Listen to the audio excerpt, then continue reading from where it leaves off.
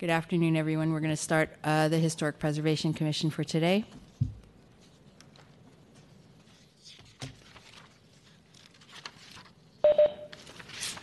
Okay, good afternoon and welcome to the San Francisco Historic Preservation Commission hearing for Wednesday, September 20th, 2023. To enable public participation, SFGov TV is broadcasting and streaming this hearing live, and we will receive public comment for each item on today's agenda. Each speaker will be allowed up to 3 minutes, and when you have 30 seconds remaining, you will hear a chime indicating your time is almost up. When your allotted time is reached, I will announce that your time is up and take the next person queued to speak. We will take public comment from persons in City Hall first, and then open the remote access lines. For those persons participating via WebEx, the password is HPC2023, and you'll need to raise your hand using the raised hand icon when the item you're interested in speaking to is reached. For those persons calling in to submit their testimony, you need to call 415-655-0001 and enter access code 2664-154-7364, and then press pound twice. Again, you'll need to wait for the item you're interested in speaking to and for public comment to be announced. To comment, you must enter *3 to raise your hand. And once you've raised your hand, you'll hear a prompt stating that you have raised your hand to ask a question. Please wait to speak until the host calls on you. When you hear that you are unmuted, that is your indication to begin speaking. Best practices are to call from a quiet location, and please mute the volume on your television or computer. For those persons attending here in City Hall, I'll ask that you please come forward and line up on the screen side of the room or to your right. Please speak clearly and slowly, and if you care to, state your name for the record. Finally, I will ask that we all silence any mobile devices that may sound off during these proceedings. And at this time, I will take roll. Commission President Matsuda. Here. Commission Vice President Nagaswaran. Yes. Commissioner Foley. Aye. Commissioner Vergara. Here. And Commissioner Wright. Here. Thank you, Commissioners. First on your agenda is general public comment. At this time, members of the public may address the Commission on items of interest to the public that are within the subject matter jurisdiction of the Commission, except agenda items. With respect to agenda items, your opportunity to address the Commission will be afforded when the item is reached in the meeting. Each member of the public may address the Commission for up to 3 minutes. Again, if you're in the chambers, please come forward. If you're calling in remotely, you need to press *3 or raise your hand via WebEx. Seeing no members of the public in the chambers coming forward, let's go to our remote caller.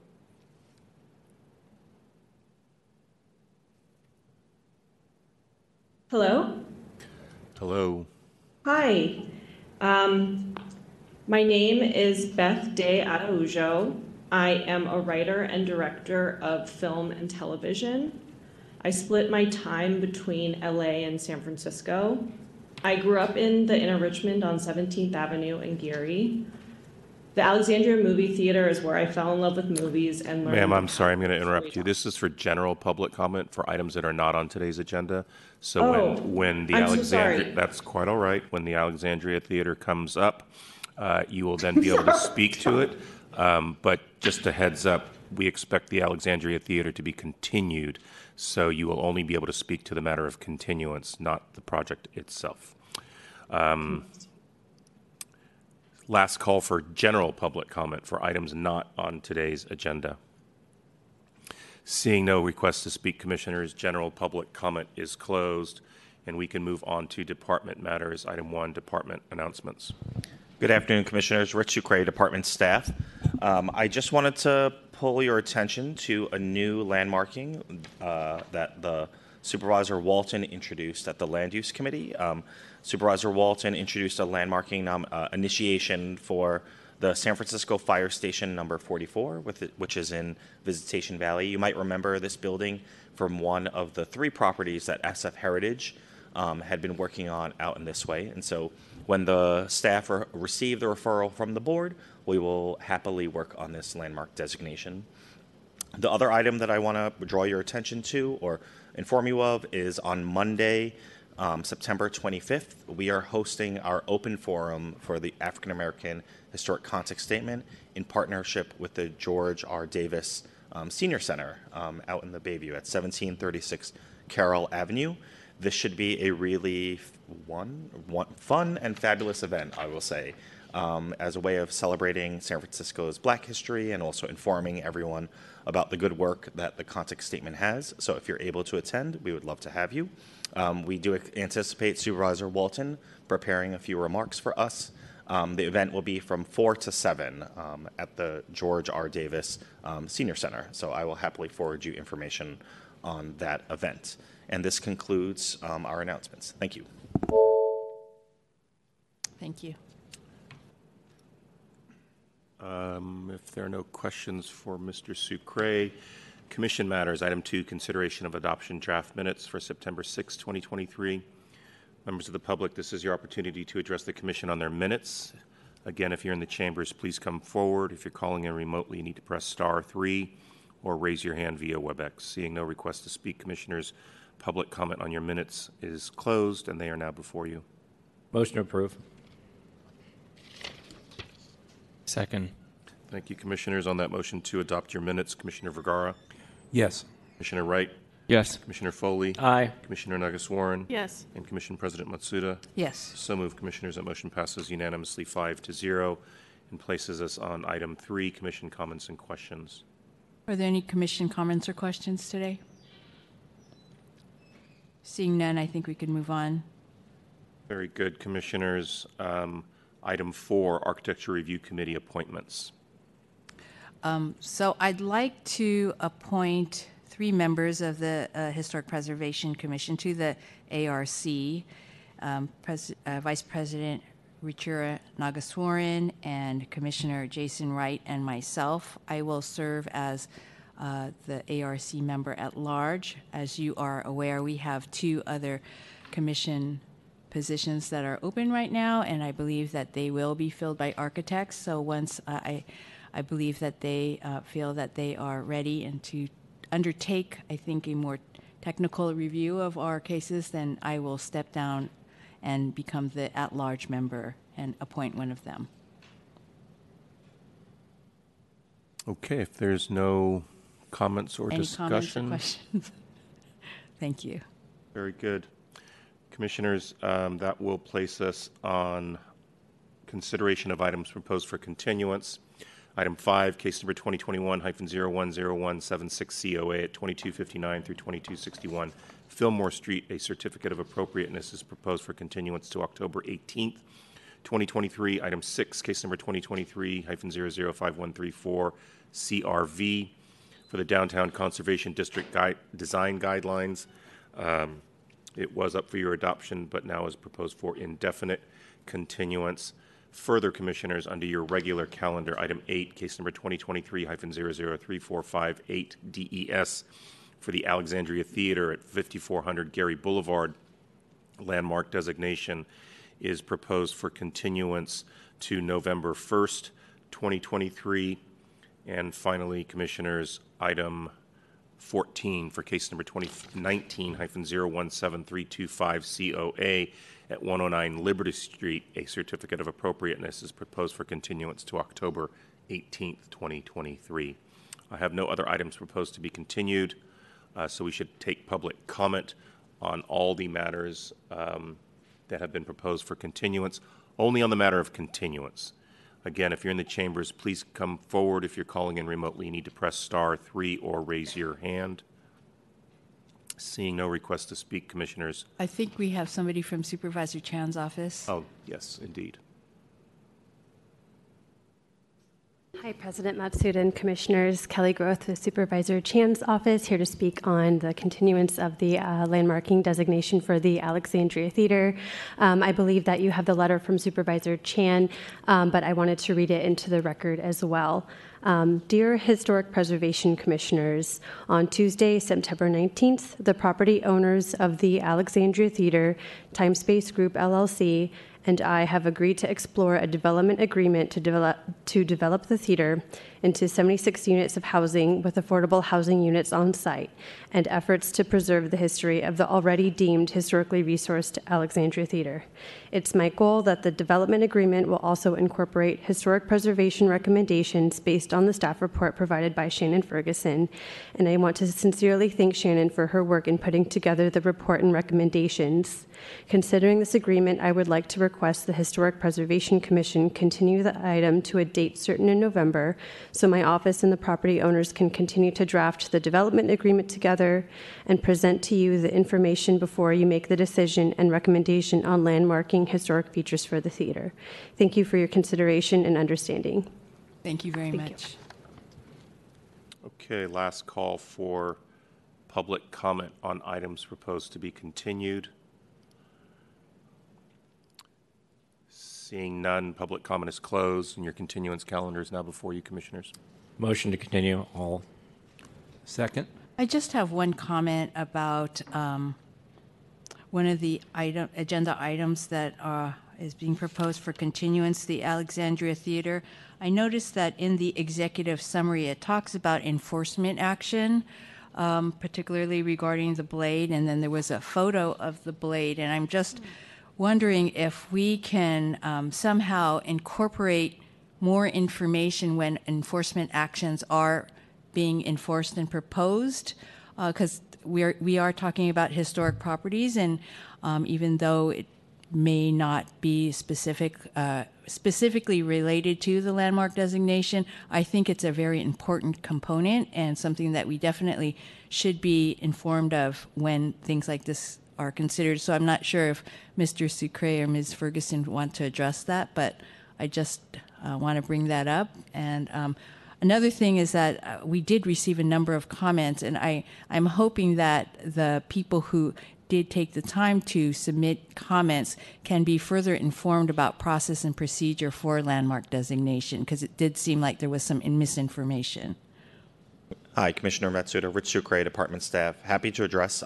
Yes, we'd be very happy to include more information in the staff packets regarding enforcement action. Obviously, this property you may have seen in the news quite a bit. Our staff and our enforcement team leader, Kelly Wong, who is also one of our architectural conservators on staff, has been working with the property owner very, very diligently on the current enforcement actions. And so we're happy to provide the Commission more information for future projects, also in terms of what the enforcement process entails.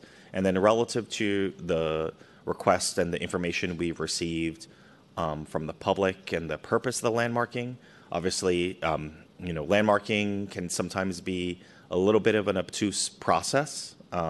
In our specific instance, we are not able to factor in potential projects into a landmark designation. And so we don't currently have a project on file. We don't have a project proposed. So we take each landmarking designation accordingly as kind of dictated by Article 10 of the Planning Code. Thank you. I'm sorry, there was a motion and there was a second. Oh, Commissioner Nuggets-Warren. Sorry.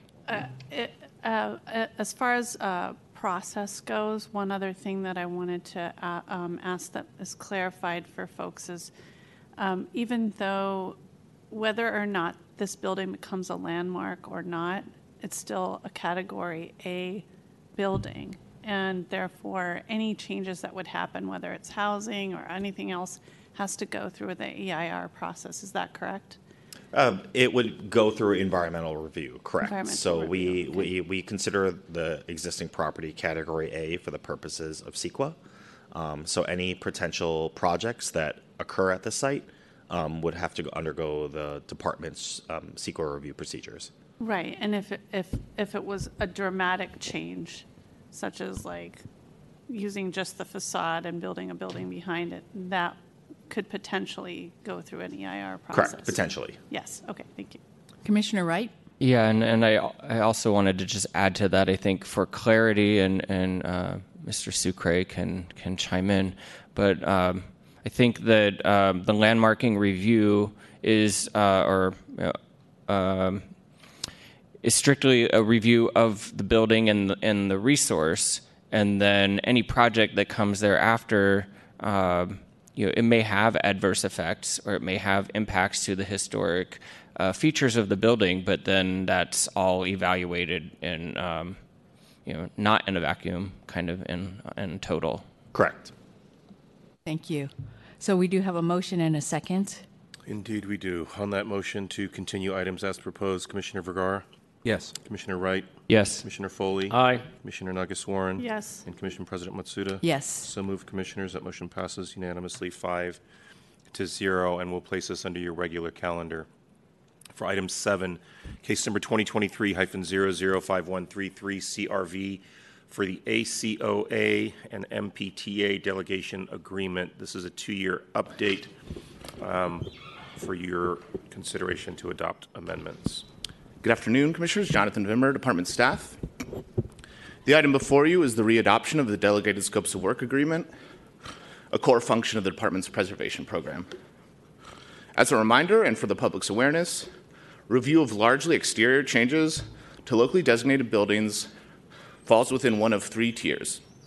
A small number of scopes that are codified as exempt from entitlement, provided they meet the standards, those that have been delegated to staff for department-level entitlement, and review before this commission for anything else.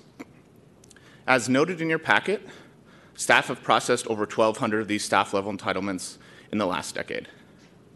As the last update was quite thorough and little is proposed to be changed, I'll be brief with no grand presentation. There are 3 new scopes proposed for inclusion: temporary art installations not to exceed 60 days in the C3R downtown district, exterior utilities such as gas meters, and signage, unless otherwise exempt from the provisions of Articles 10 and 11. One other change is that there's no required tier update. Rather, we will update the delegation at the call of either this body or department staff as needed. And lastly, I'd like to read into the record one minor revision to scope number 24 pertaining to signage, that for simulated neon signs, staff shall review a mock-up in order to assess the quality of the simulated light being proposed. And that's really it. It's some small tweaks, but happy to answer any questions and dive into anything you may have. Thank you. Thank you. Okay, if that's it for the presentation, we should open up public comment. Members of the public, this is your opportunity to address the commission on this matter. Again, if you're in the chambers, please come forward. If you're calling in remotely, you need to press *3. Seeing no request to speak, public comment is closed, and this matter is now before you, Commissioners. Commissioner Nagaswaran. I just had one question for Mr. Vimmer. Can you just briefly, for the public to understand, if there is an appeals process, what does that entail? Yes, so each staff delegated entitlement does have a 20-day, the code actually specifies it's 15 days for a member of the public, it's 20 days for a commissioner of this body, but these are sent out to every single member of the Historic Preservation Commissioner, as well as interested members of the public. They're also published online to the case record in PIM. As soon as they are issued, they're up and available publicly. Any member of the public may request for a hearing. And that falls within that 15 days for members of the public, 20 days for a commissioner. And that's happened 3 times out of the over 1,200 instances. In neither instance of those 3 was the department's determination overturned. Thank you. Any other questions from the commission? Motion to adopt. I'll second. Thank you, Commissioners. On that motion to adopt the amendments, Commissioner Vergara, Yes. Commissioner Wright, Yes. Commissioner Foley, Aye. Commissioner Nagaswaran, Yes. and Commission President Matsuda. Yes. So moved, Commissioners. That motion passes unanimously 5-0. Again, item 8 for the Alexandria Theater has been continued to November 1st, and that will now place us on item 9 for case number 2015-005890 DES for the Sacred Heart Parish Complex at 546 through 548 Fillmore Street, 554 Fillmore Street, 735 Fell Street, and 660 Oak Street. This is also a landmark designation.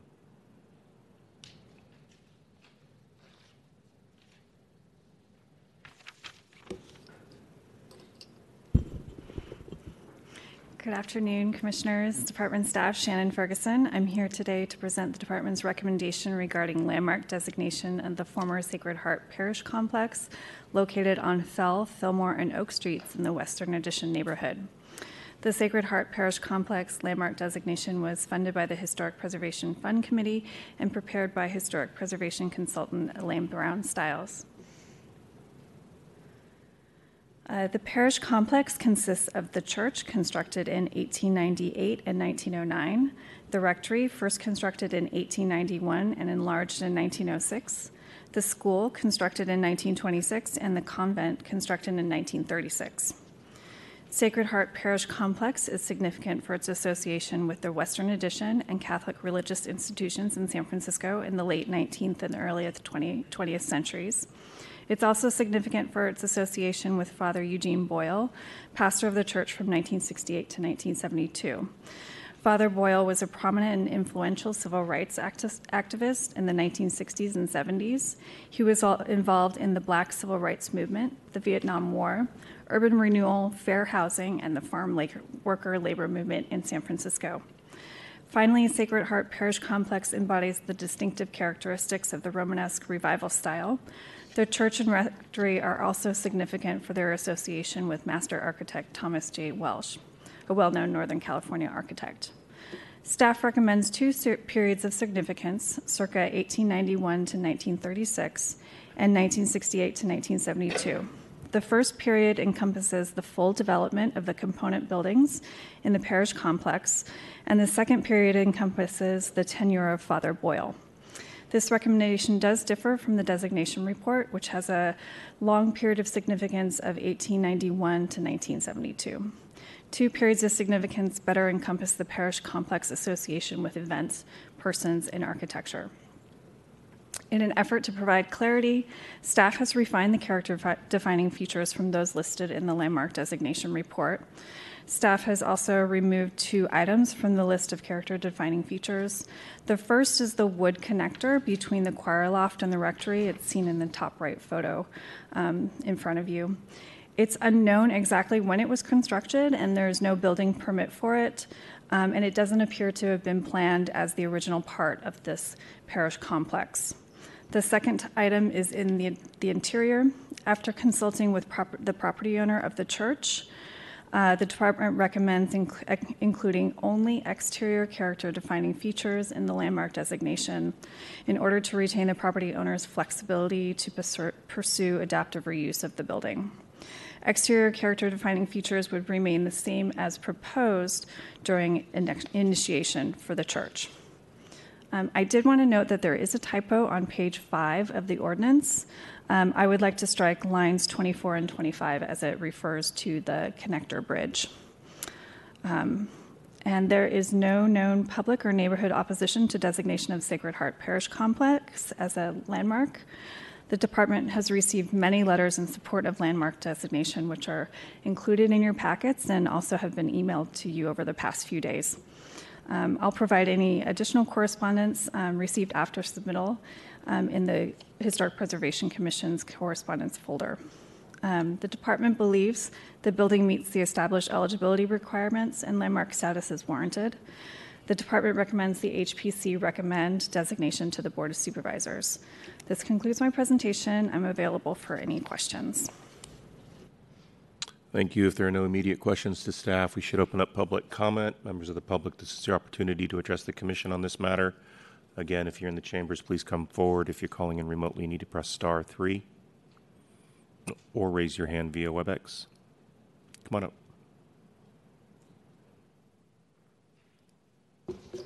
Is the overhead projector working? It should be. If I just lay something on there, will it automatically respond?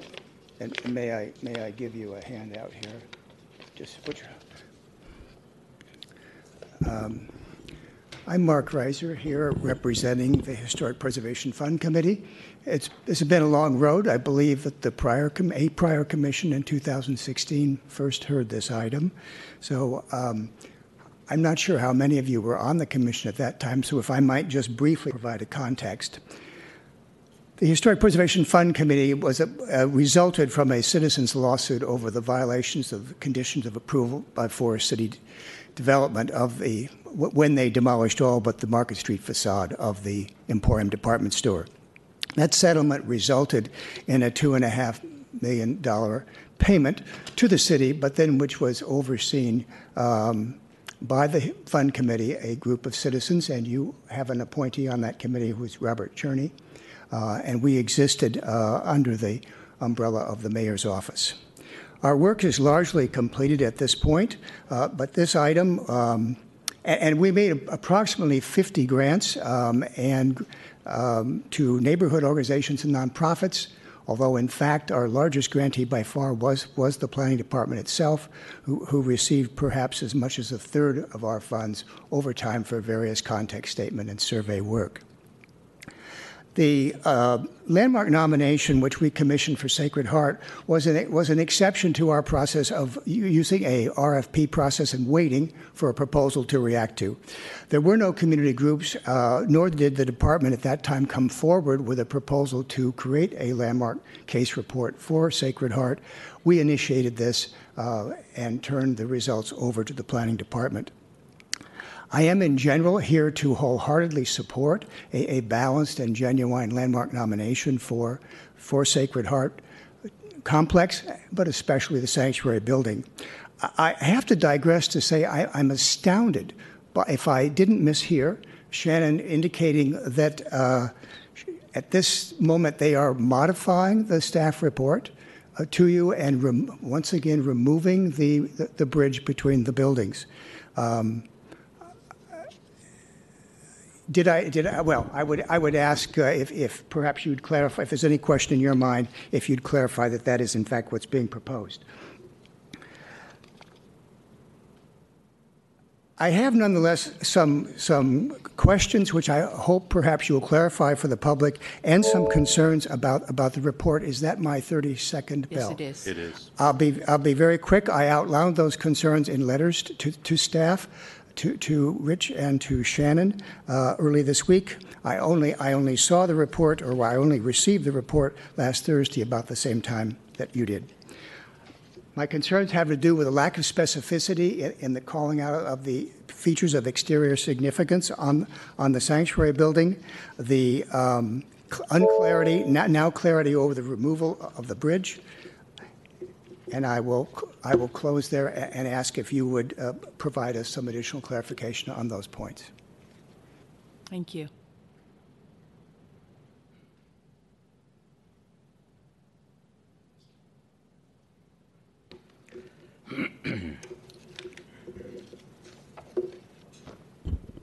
Greetings to the members of the board present and those of the Preservation Commission. My name is Robert O. Pritchard, Vice President of the still existing Sacred Heart Gospel Choir and member of the Save Our Sacred Heart Preservation Group and Victorian Alliance. I stand here to also represent our many parishioners who are equally impassioned for our incredible historic church, but during these years in exile have passed away. For more than 2 decades, we have strove to seek to get this far to a much-deserved designation of landmarking. For the record, Sacred Heart was never abandoned by its parishioners. Only upon eviction and suppression and the locking of the doors did we resign to having to leave. The family of the eminent architect, Thomas J. Welsh, also anxiously await his once surviving San Francisco ecclesiastical structure to be landmarked to stand testament to his brilliance. Many of his other non-religious buildings have long held landmark status. Please let's add his last church. If her health allowed, great-granddaughter Patricia Welsh would stand in front of you with me in person today as well. Since the 1980s, I have cared for Sacred Heart physically, even after our closure until 2010. Financially paid and did repairs myself when the Archdiocese would not get repairs done to protect the church's structure.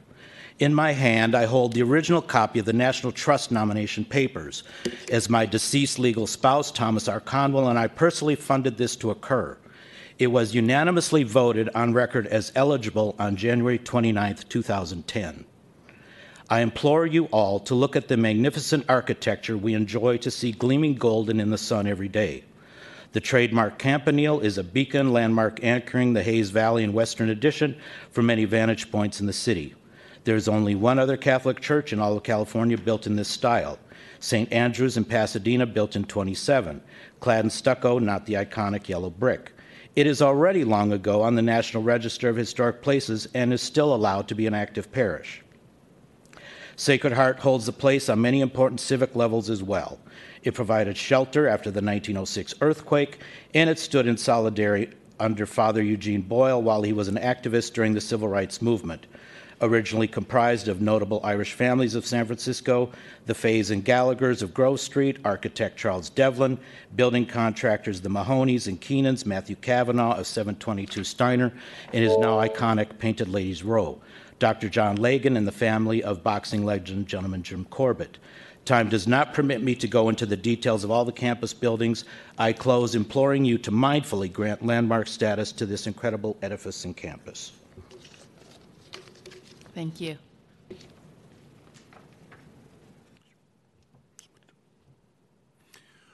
Okay, last call for public comment.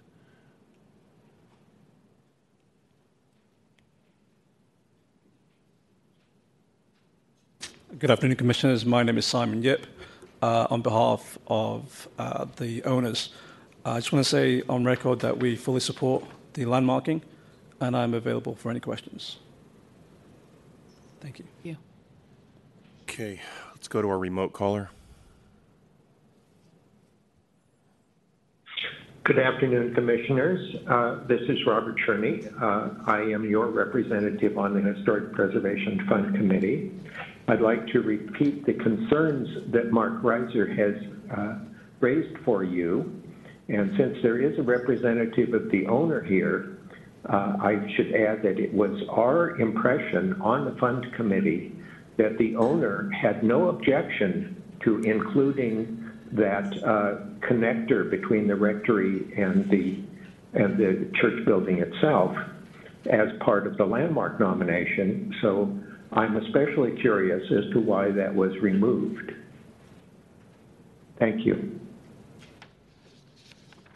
Okay, final last call for public comment. If you're in the chambers, please come forward. If you're calling in remotely, you need to press *3. Seeing no additional requests to speak, Commissioners, public comment is closed, and this matter is now before you. Commissioner Vergara? If I could ask this question of Ms. Ferguson, echoing Professor Cherney's question, is there a reason why it was thought we could Yeah, as I remove the stated bridge? before, we really don't know when it was constructed. There's no building permit.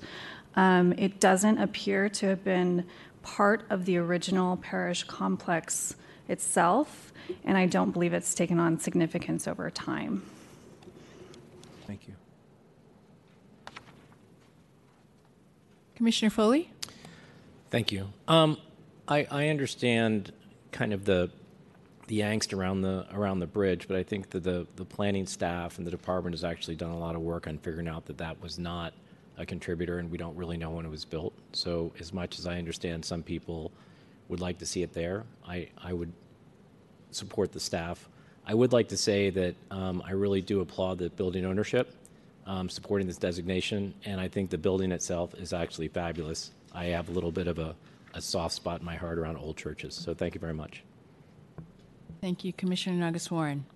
I have a question about the interior character defining features and why that was excluded at this point, and also to understand whether or not they are considered public spaces to which we would have any purview. Yeah, after consulting with the property owner, we did decide to remove the character defining features on the interior just to allow more flexibility for adaptive reuse. I guess it would be considered a public space since it was used as a church. I believe it's still a church of eight wheels, so it is publicly accessible at this point. Yeah, I think looking at the images of the nave, the altars, and also the stained glass, which is kind of inside, outside, I'm not sure if it would be appropriate to include character-defining features of the interior. And I say that because I would hope that even with a potential project that the sponsor would want to maintain that space. You know, sometimes when we enter, when we're looking at a complex, we enter the building and it's completely gutted. You have no concept of how it was used. And so I think it would be a loss to not have the interiors of these buildings, especially the nave and the altars and the stained glass. So I think I'll ask Mr. Sucre or Happy Ms. to Ferguson. provide some insight for you, Commissioner. So keep in mind, this is ultimately up to you all to decide on what you think is most appropriate relative to the exterior or the interior. You know, in most cases, when we're working on landmark nominations, we do work with the owner to the extent that we can to try and balance the needs of, you know, recognizing the property and, you know, coming to a balance. We know that there has been a project that's kind of been anticipated here over time, and, you know, we do find that the exterior of the church kind of best and most emblematically kind of represents that. So we do know and recognize that churches, you know, the interior is just as important oftentimes, given the emphasis on the sanctuary and the nave and the kind of institution of it. So in this particular instance, you know, we decided that the exterior was probably best in terms of representing the history of the property and what had happened there over time. For example, we still would be conducting review under CEQA, particularly for the interior. So any other additional project, we still will be examining the interior as well. And given what we have in Article 10, we felt that it might overly burden the sponsor if they want to propose something fairly significant on the inside of it. So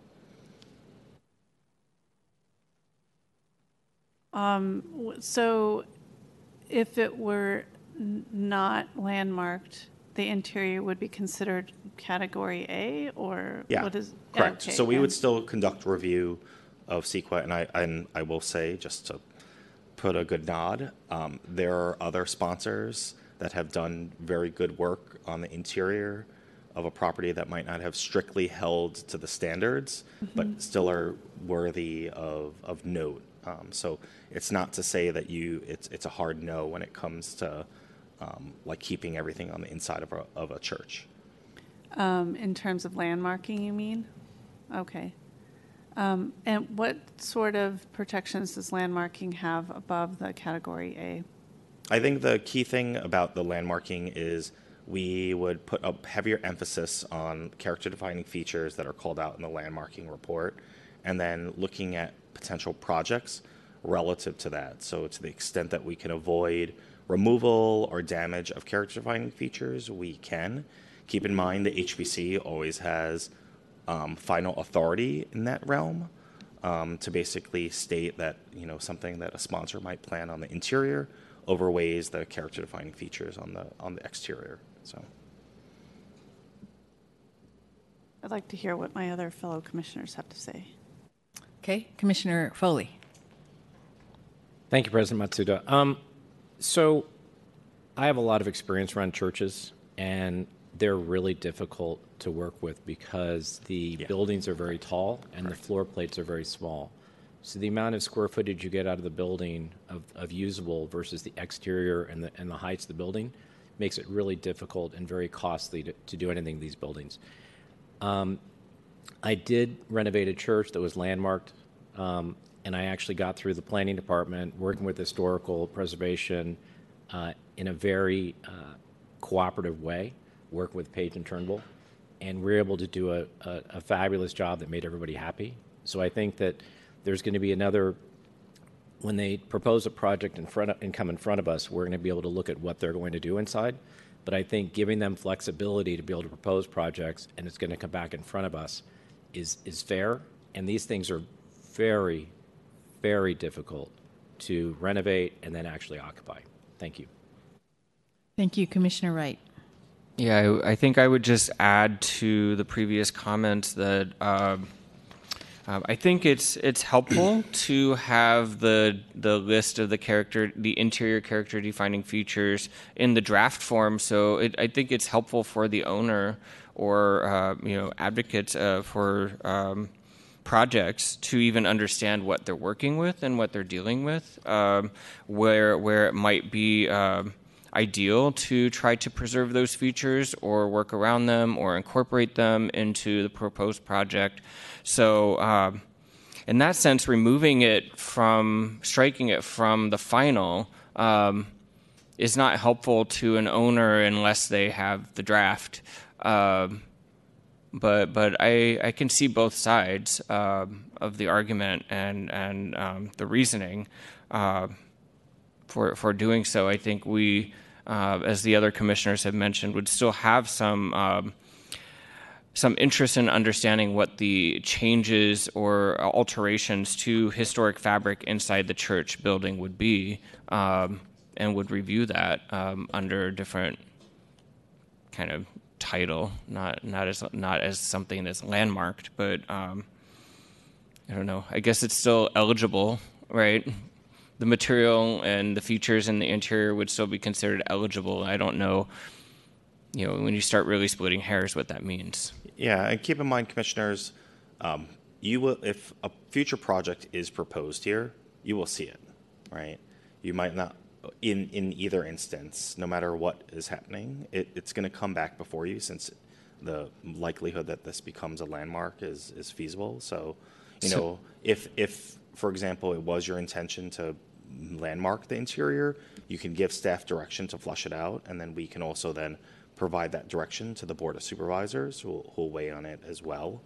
But in either instance, a project that is proposed here would come back before the HPC through the Certificate of Appropriateness process. And if only the exterior is identified, your purview might be limited, but you still would have opportunity to comment on things on the interior. So. Yeah, I was just going to ask what are the pros and cons, or what's the real difference then, if it's included or not, if it's being reviewed anyhow. Well, I'd say it's the strict application of what the charge is under Article 10 relative to the preservation of character-defining features that are associated with a landmarking. Like you can probably tell as you've reviewed potential projects here, if we are impacting a character-defining feature severely, we don't typically recommend that approach on our landmark properties. So if the scheme is somehow doing substantial work on the interior that might not be sensitive to the interior, to the history of it, we wouldn't recommend it. So.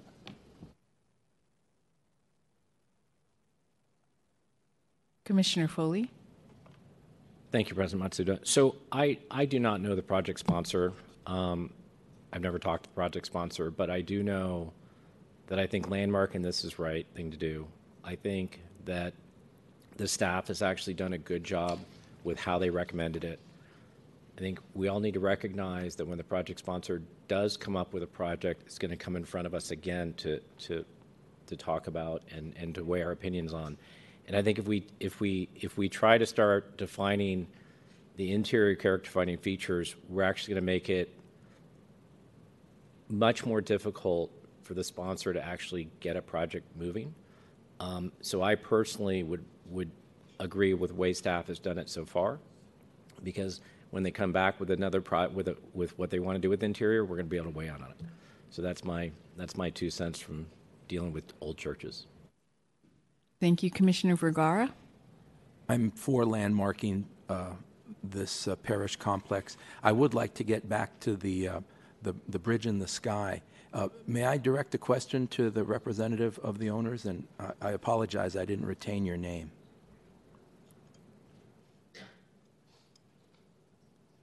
It's Simon. Thank you. Would the owners object if the bridge were included in the landmark designation? I don't think they would matter. Pardon me? I don't think they would oppose that. Okay, thank you. That's all I wanted to know. Okay, no problem. Thank you. Are there any other questions or comments from the commission? Commissioner Nagaswaran. On the, sort of the academic sense of reviewing a project, I would feel like if we didn't have a date or a sequence of understanding when the bridge was there, it is awkward in some ways to include it as a character-defining feature that represents the significance of the property for a certain range of time. But, if there were other reasons, like it had architectural merit or it had craftsmanship that was unique, then I would see it as something, that might be worthy of being part of the character-defining features. But again, we don't have the dates that fit with the significance to be able to say that. Commissioner Wright? I guess I would ask staff, do we know when what the earliest photo is or the earliest evidence of its existence? Not to put you on the spot. I would need to search for that in our landmark designation report. So if you could give me a moment, please.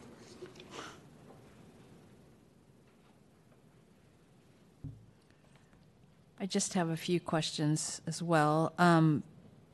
For the period of significance, it's now at 1891 to 1936, and then from 1968 to 1972. Can you tell me what it was before this report was issued, when this first came before us in 2016? It was the entire. That's what I thought. Dates. And the reason why it's now bifurcated, split up to these particular periods, is because of the request of the property owner, or? One of the first period of significance would encompass the construction of the component buildings, and the second period of significance is specific to Father Boyle. But why? What's? I just felt it was perhaps very long for lack of more specificity. Yeah, that to be more it of a was specific. Now specific to these two periods of time. Yes. Okay. And then the question raised during public comment about an email sent to you and Mr. Sucre yesterday, and then commenting that there was a lack of specificity. Were all these comments answered, or all these issues that were in this email addressed to Mr. Reiser? His email dated, September 19th. I'm sorry, I don't have that email in front of me. Okay. And then I'm not sure what the commission is planning to propose, but I did want to call out the period of significance for 1968 through 1972, because this is a period of significance that really focuses on an individual, a very special individual, and a very special individual who worked with this particular community that has drastically changed since 1968 to 72. And a lot of people don't understand and appreciate, I think, what Father Boyle did to raise the awareness and raise the empowerment of those people who really didn't have a voice in this particular part of the Western addition. And I just want to see how, because this is probably one of the first times that we're really looking to a particular individual as part of a landmark designation, and I want to see how we can maybe highlight this and maybe even further provide more detail about Father Boyle and use it kind of as a template as we go forward when we consider landmark designations focusing on individuals. Because I think this is a very good example of a very exemplary person who really, I think, changed the face and really empowered a community that was pretty voiceless at the time. So, Commissioner Wright, did you? Oh, okay. I think he's still waiting on the date, potentially. Cancel. And I believe maybe a member of the public may have that at his fingertips. Or if, Shannon, if you found it. It's on page 42 of the landmark designation report. You can just barely make out the connector, what I believe is the connector. The photo is rather poor, but figure 58. So 1920, is that Potentially your 1920. Figure 58. Is that what you're That's looking? correct. And can you remind me, the periods of significance were 1891 to 1936. to 1936. So it would fall within that. So I mean, in I guess maybe in that case, the connector was not potentially was not constructed in a planned way, but it exist before the end of the period of significance in 1936. Commissioner Foley? Thank you, President Matsuda. I think we sometimes spend a lot of time on things like bridges, and I think that when I listened to Vice President Ruchira talk earlier, and you look at how we would designate the bridge, if it had an incredibly ornate or it was a fabulous piece of work, I could actually see keeping it. I went out there the other day. It doesn't seem very exciting to me. So again, I'm supporting staff on this.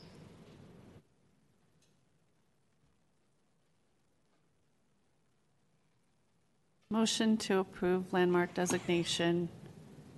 Second. As amended by staff. I'm sorry, Ms. Ferguson, when you first provided your presentation, you talked about some areas that were, I don't have the resolution in front of me, but I did want to mention that on number 6 in the resolution still did include the interior. And so that was the area that you're asking to strike? Yes. Okay. We would strike the interior, and as I mentioned, there is a typo in the ordinance. Okay. Right. On page 5, lines 24 and 25 that were just left in from our previous iteration. Thank you. Shannon, you also struck the bridge. Yes, that's from the ordinance.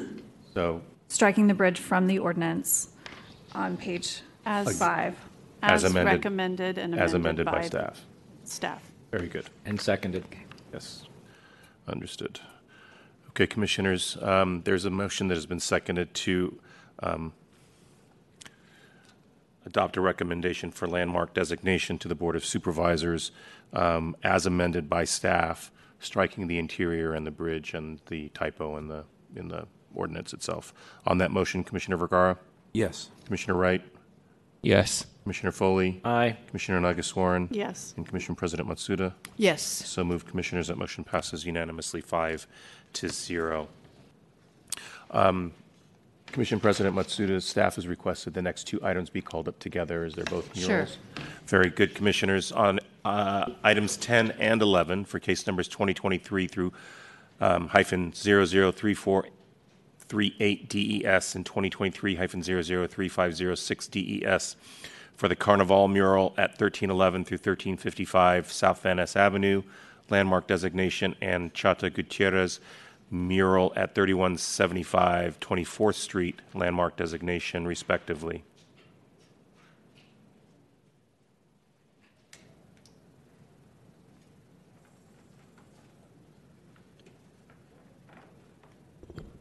Good afternoon. Before I start my presentation, these are board-sponsored, board-initiated landmarks, so I believe that Supervisor Ronen's office has sent a representative to speak to these items. Great.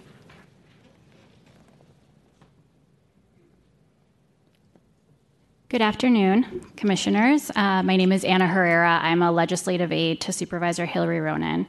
Thank you, President Matsuda and Commissioners, for giving me the opportunity to speak on behalf of Supervisor Ronen today. The murals before you for landmarking recommendation, the Carnival mural and the Chata Gutierrez mural, are located at the same intersection in the Mission District on South Van Ness and 24th Street. Our office initiated their landmark designation together because they're located on adjacent walls to each other, and they're often referenced together in their significance to the mission, the Calle 24 Cultural District, and our city's rich Latinx history and culture. The Carnaval mural is iconic for its representation of the annual Carnaval Parade and Festival, a tradition hosted and led by Latinx performers, residents, and organizations of the Mission District for over 40 years. Carnaval is now the largest multicultural festival on the West Coast and celebrates and educates the public on the Latinx, Caribbean, and African diasporic traditions of the Mission and San Francisco. The mural depicts this mission tradition beautifully, featuring Jaime Aguilar, a Mexican immigrant and Muni bus driver who appears as a dancer in the red vest, Jorge Molina playing the drums, and Marlena, the Brazilian dancer, in the silver sequined bodysuit. Adjacent to the Carnival mural, the other item before you today, is the Chata Gutierrez mural. Chata Gutierrez was a cultural icon and role model for the Mission District and San Francisco's Latinx community. Chata was born and raised in the Mission and was the first Latina disc jockey for KPU 85.5 FM, where she hosted the radio program Conclave, the longest-running Latin music program in the Bay. Chata and her Conclave radio show introduced generations of San Franciscans and Bay Area listeners to the joy and beauty of salsa and other Latin music, while Chata also used her platform to raise awareness for critical issues facing the Latinx community, including police brutality, education, and unemployment issues. Chata sadly passed away in 2013 at the age of 60. She was and continues to be a role model and inspiration for the city's Latinx community, including myself. In a city where Latinos make up 15% of the population, and where Latinos have contributed deeply to the city's culture and history, there is a notable dearth of iconography or memorialization of the city's Latina women.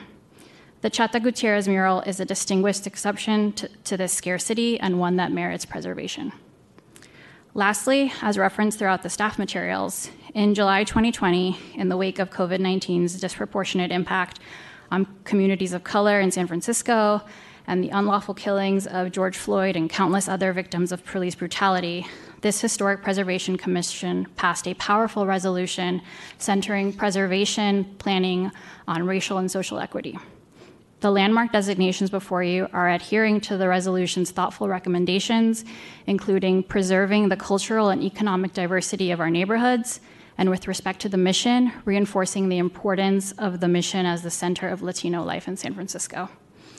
Recommending landmark status for both of these murals is an opportunity for our city to formally recognize what has long been celebrated by the Mission and Latinx communities of San Francisco.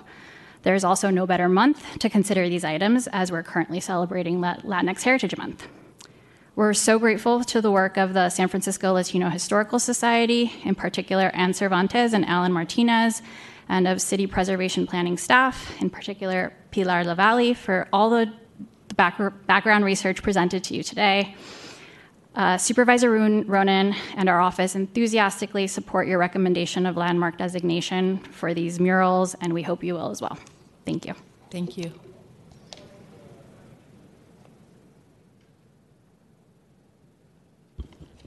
Thank you. Good afternoon, Commissioners, Pilar Lavalle, Department staff. As you've heard, before you today is consideration for landmark designation for two murals in the Mission District. Carnaval mural on the north exterior wall of 1311 to 1315 South Van Ness Avenue, and Chata Gutierrez mural on the west exterior wall of 3175 24th Street. Landmark designation of both was initiated by the board, which adopted the resolutions to initiate on March 28, 2023. The Carnaval mural, also known as Golden Dreams of La Misión, is among the largest and most prominent murals in the Mission District. It was painted in 1983 by lead muralist Daniel Galvez, with assistance from several other artists. The 75-foot by 24-foot mural is located on the north side elevation of a 3-story over-basement residential flats building. As you've heard, the mural depicts the mission's iconic pan-Latino businesses and cultural institutions, along with people dancing and celebrating Carnival on 24th Street. The mural is a cultural asset with a significant and long-standing association with the Mission District's pan-Latino community, celebrates Latin music and culture in the Mission District, all significant, vibrant parts of San Francisco's cultural heritage. In addition, the Carnival mural has a high artistic value and is representative of the community art movement, or Mission Muralismo, a distinctive mode of expression within the Mission District. The Chata Gutierrez mural, also known as La Rumba No Para, the Chata Gutierrez mural, was painted in 2015 by lead artist Carlos Cookie Gonzalez, who painted the mural in collaboration with Presida Eyes, Walls of Respect Youth Mural Project artists, as well as many volunteers. The 28-foot by 22-foot mural is located on the west exterior elevation of a 2-story over basement residential building. The mural depicts the late Chata Gutierrez surrounded by dancers and conga players. The mural is a tribute to a cultural icon of the Latinx community, is a cultural asset that has significant association with the Mission District's pan-Latino community and celebrates the Latin music movement. In addition, this mural is also representative of the community art movement as it evolved into the 21st century. The department believes that the Carnival mural and the Chata Gutierrez mural meet established eligibility requirements and that landmark status of both murals is warranted. Character-defining features representative of each mural's cultural significance have been included in the draft ordinances in your packets. The department recommends that you approve the recommendation for landmark designation, recommendations for landmark designation, which will be forwarded to the Board of Supervisors, who will take the final actions on these proposed designations. That concludes my presentation, unless you have questions. The San Francisco Latino Historical Society, who have been the proponents or amongst the proponents of and sponsors of this designation, also has a presentation. Anne Cervantes, I think, will be taking the first part of that presentation, and I believe she is remote. And when she is ready, I can bring up her slides. But thank you. That Great. Concludes my presentation. Thank you. Why don't you go ahead and bring up her slides? We'll unmute her. Ms. Cervantes, are you with us? Hello. Sorry. Commissioners, I wasn't able to be here. I planned to be in there, but smoke and my allergies combined, I'm not able to. Good afternoon, President Matsuda and Commissioners. My name is Anne Cervantes, an architect, the small business owners advocate, and founder of the Latino. Ms. Cervantes, I'm going to, never mind, go ahead. Your slides are up. Okay. I'm here to brief you on the murals and the supporting these 2 murals as landmark status. I want to thank Supervisor Ronan, especially Ana Herrera, in advancing another Latino historic asset as defined by the Latino community. I also want to thank the San Francisco Historic Preservation staff in providing the planning documents to obtain approval for this landmarking, specifically Ilar and Richard Sucre. I have 2 associates speaking to the importance of these murals. Lou De Mateus, Carnival first photographer and API photographer journalist, whose photos of Carnival were used by muralist David Galvez. Daniel is currently traveling and not available to be here. And the other person is Carlos, nicknamed Cookie Gonzalez, muralist and musician, that really documents the history of the Afro-Cuban music that grew out of the Mission District with the musician players.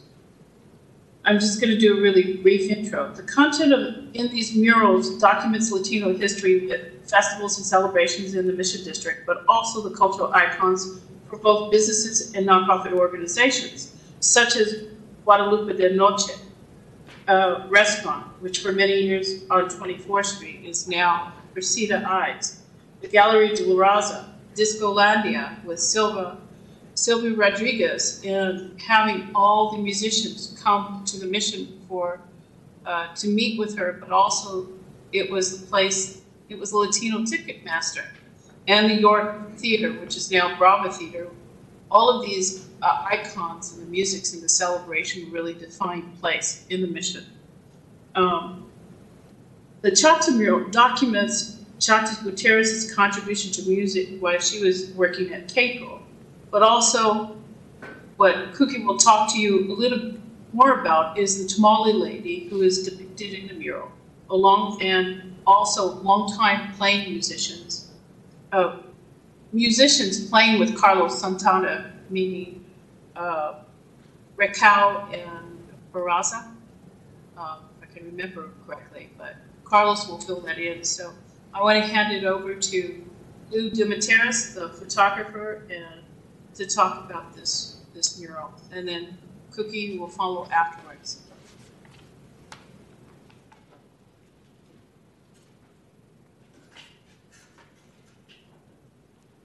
Thank you, Commissioners, for being with us today and allowing us to present these wonderful murals. The Carnival mural, I can't think of something better that's living history. I mean, I was one of the original organizers of Carnival in 1979 and photographed it for many years. And in 1983, we got some money. I didn't, but money was found to do the mural that Daniel Galvez did at that location. And the main photographs of the dancers and musicians in the mural were photographs that I took in the period from 1979 to 1982. After 30 years, the mural was in need of repair and renovation, and we had a fantastic response from the community. All the community came forward, and the city of San Francisco came forward, and we got, I believe it's called a community grant. We got a community grant from the city, so the city was definitely involved. And Carnival, as was spoken, it's the largest multicultural festival on the West Coast. So this history from 1979 is still with us, and it's with us every year. And we keep bringing in young people. And the particular location of the mural is fantastic because it's really like a welcome to Calle 24, a welcome to 24th Street in the Mission District, where it is located. And when we did finish the renovation in 2014, we had a huge party out in front of and Jaime Aguilar came to that. He's the guy that's dancing there, and many people from the mission and throughout the city. We had representatives of people throughout the city. So I can't think of, like I said, I think this is real living history, and I can't think of a better mural along with Chata, the mural, Cookie's mural of Chata. I can't think of a better thing to do than to give these both the historical designation that we're asking. Thank you very much.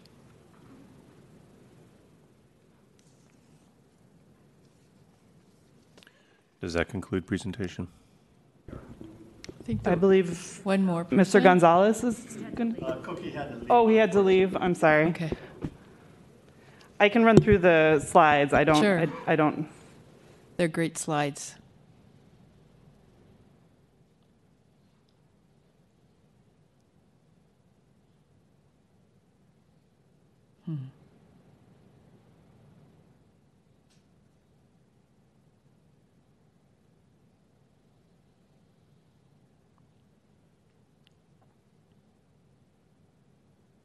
Just to conclude, there is just this is an additional historic asset for this time period that was overlooked, and it's important that they continue to document these assets because it defines place.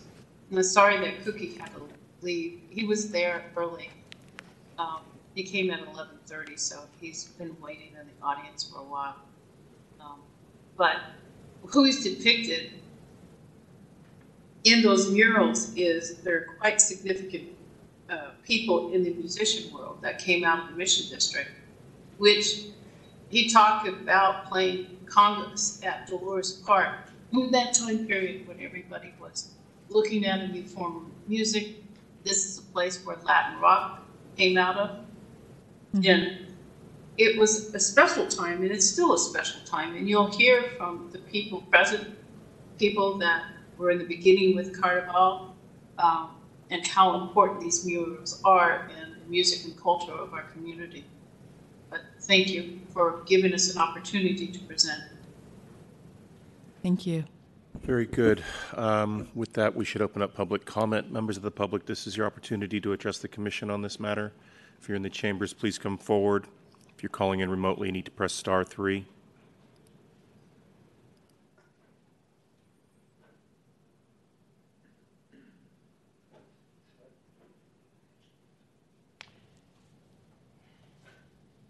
Buenas tardes. My name is Roberto Hernandez, and it's an honor to be here today. I never thought I'd be here today. I'm a native of the Mission District of San Francisco. How you doing, brother? I've been involved with carnivals for the last 45 years. I was a young boy. I wanted to learn how to play music, and I used to watch I Love Lucy and Ricky Ricardo, and I wanted to be Ricky with the big Roomba shirt, playing congas. And Carnival came along and made that a reality. And I've had every position you could think of. I was a security coordinator 1 year, volunteer coordinator. I built floats. I designed floats. I was the music director 1 year.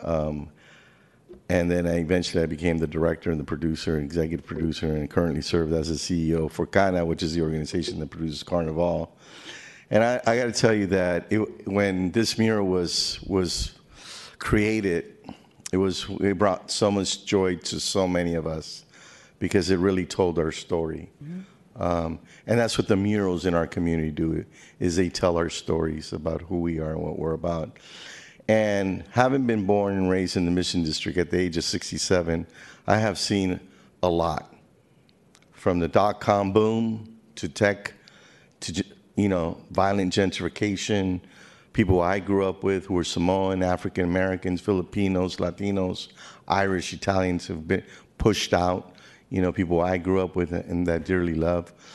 But the murals still stayed there, and those are the things that I think that just kept those of us who were still there really kept us and give us some joy.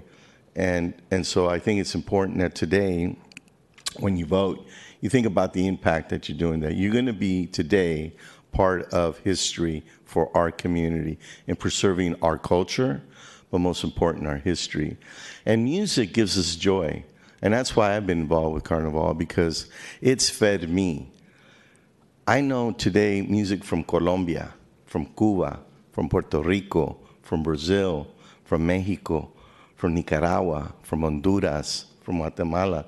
And not only do I know the music, but I know the dance, and I know the traditional ceremonias, and everything that's involved, including food. I love to eat.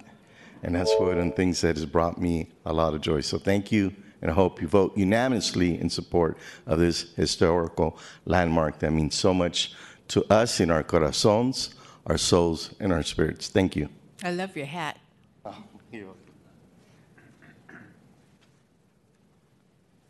Hello, Mr. Martinez. Hello. Good afternoon, Commissioners. My name is Alan Martinez, and I am a member of the San Francisco Latino Historical Society, but I am speaking for myself.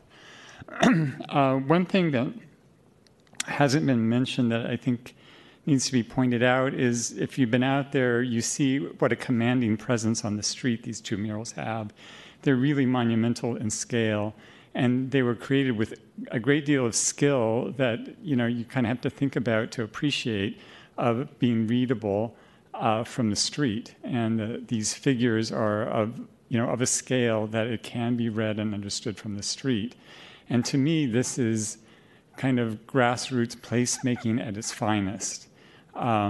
This came from the community. It creates a sense of place, as was mentioned at near the junction between 24th and Mission Street. And I think something tremendous and unique would be lost if there isn't an attempt to protect these murals, because not just all the history that they represent and the history of their creation, but just the place that they create is really quite remarkable.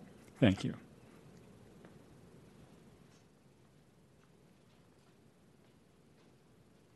Good afternoon, Commissioners. My name is Rodrigo Duran. I am a second-generation Carnavalesco. I am now the Executive Director of Carnival. My mom was pregnant on a float with me 30-plus years ago in May. And so this feels like full circle to be present and to advocate for these murals, specifically Carnival as well, to be designated landmarks. As many folks mentioned, Carnival is the largest multicultural celebration. We bring in over 400,000 people on 2 days, right? 200 businesses get impacted positively, so that's great for our local economy. And down that same block on 24th Street, over 2,000 artists parade and celebrate their culture, their language, and music, and they pass by that mural, and it's almost like a saint to us. Mm-hmm. We appreciate it for carrying the weight of our stories, and everyone in Carnival does that in some shape or form, whether you're part of the production team or a volunteer. You're holding on to those stories, that history proudly on your back. And these murals do the exact same thing. They do it by being more tangible, so to speak. It's there, it's present. And it not only holds the Latinx Latino community's history, but all the people that contribute to Carnival over these last 45 years. And that's what makes San Francisco, that's what makes the Mission and Carnival so special. It's multicultural. In over 150 years, our people have been displaced from the Presidio to North Beach, Chinatown, to what is now Soma. And then we arrived in the 70s in the Mission, and we've been continuously being displaced. But these murals really, anchor generations and families. And not only do they say, welcome to the Mission world, it says to individuals, you are welcome here. Your colors are welcome, your faces are welcome, your traditions are welcome. And so I really encourage you all to vote unanimously to bring these murals to the elevation and status that it deserves. It's a historical landmark. Thank you. Thank you.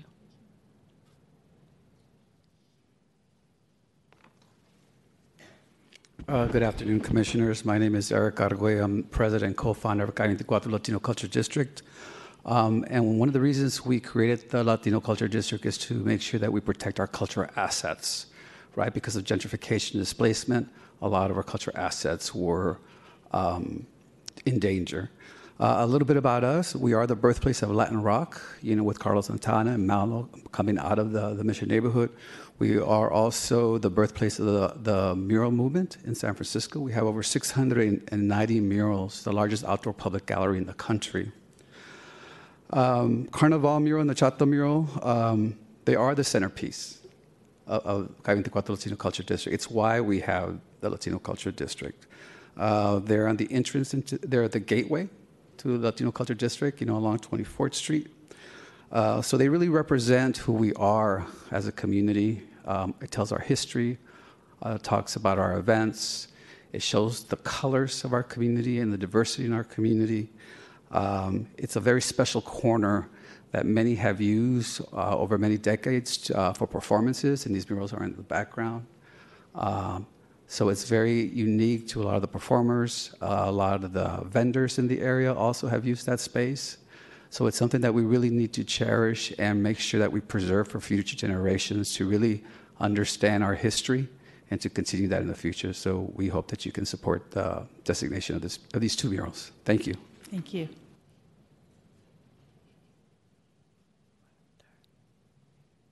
Hi, good afternoon, Commissioners. My name is Laura Llano. I am here not only to represent myself and my own views, but also Carlos Cookie Gonzalez, one of the muralists. Before he left, he wrote me a couple of notes that he wanted me to share with you. One that he wanted me to share with you was that he felt that designating these murals as for protection was protecting the investments of city funds. and public art. And if they're not protected, he said it's a waste of funds as well as erasing cultural footprint. And he wanted me to make that note. And on another note, Ann Cervantes mentioned the tamale lady, and I was involved in raising funds for the Chata mural. And I was doing some research at home, and I realized that the building that Cookie had kind of chosen, hopefully chosen, was owned by the tamale lady, who was an iconic figure herself in the Mission District. She went around with a cooler full of tamales to the night spots, and when you were there, having your little drink, she would come in and you would be able to buy, something to eat. She was very popular. She was very personable. Unfortunately, she passed away, but she does actually own the building that the mural is on, and if you look at it closely, there's tamales. Her only stipulation to granting Cookie permission to use the mural was to paint tamales all the way around the figure of Chata. And I mean, yeah, it's just local history, right? And for myself as a non-Latino person, I just want to say that the murals have an extraordinary significance to the enormous multicultural community that Rodrigo mentioned and that others have mentioned here. I know many of the people depicted in the murals. It was originally the music that drew me into the Mission, and then I got a job teaching in the Mission, and then everything just steamrolled, and now I've been an activist, and I cannot overstate the importance of these icons. And I want to finish by saying that Rome has the Colosseum, and the Mission District has 24th and South Van Ness murals. Thank you very much.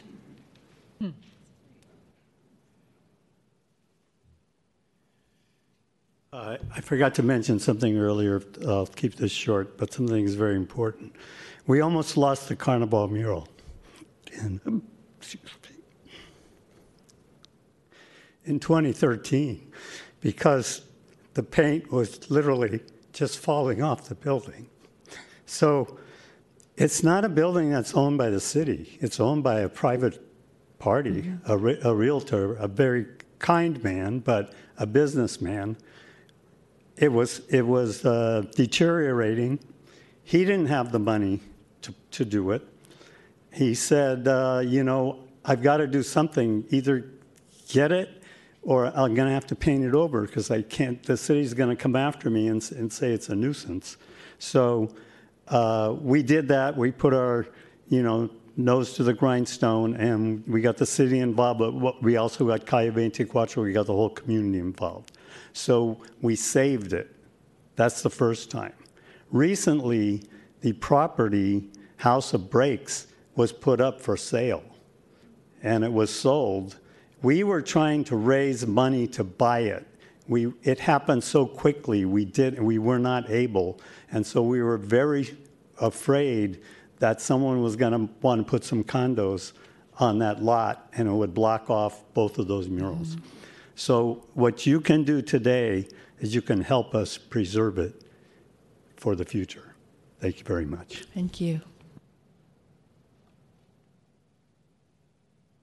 Okay, seeing no members of the public in the chambers coming forward, let's go to our remote callers.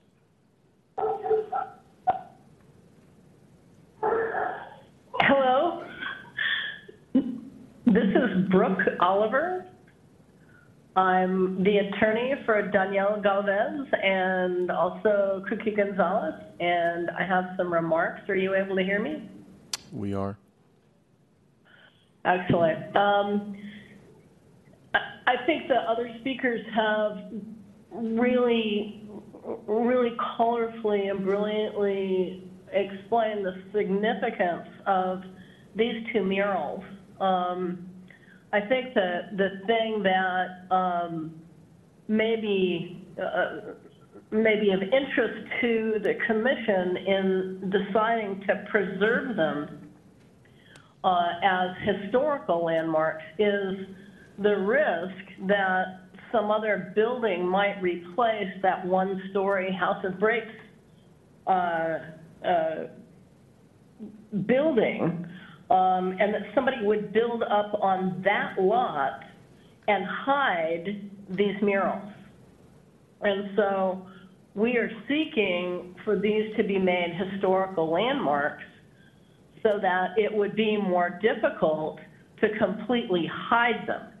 It would be more difficult to destroy them directly, and any kind of building that goes up in front of them, hiding them completely from the community and from posterity, would necessarily, and almost inevitably damage either of the murals.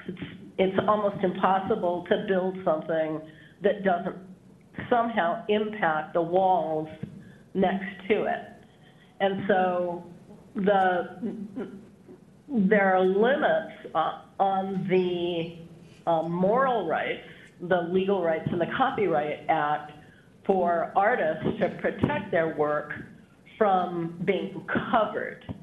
And that is what we are seeking from the historical designation, is that it would assist us from stopping those murals from being covered under a number of other laws that protect cultural and historical assets. And so it's really essential to preserve this cultural asset. You've seen how important it is to people. And it's important to understand that there really is no other way to protect the murals except by the actions that you take. And we really encourage you to do everything you can to see a way clear to identifying these as historical landmarks. Thank you so much. Thank you.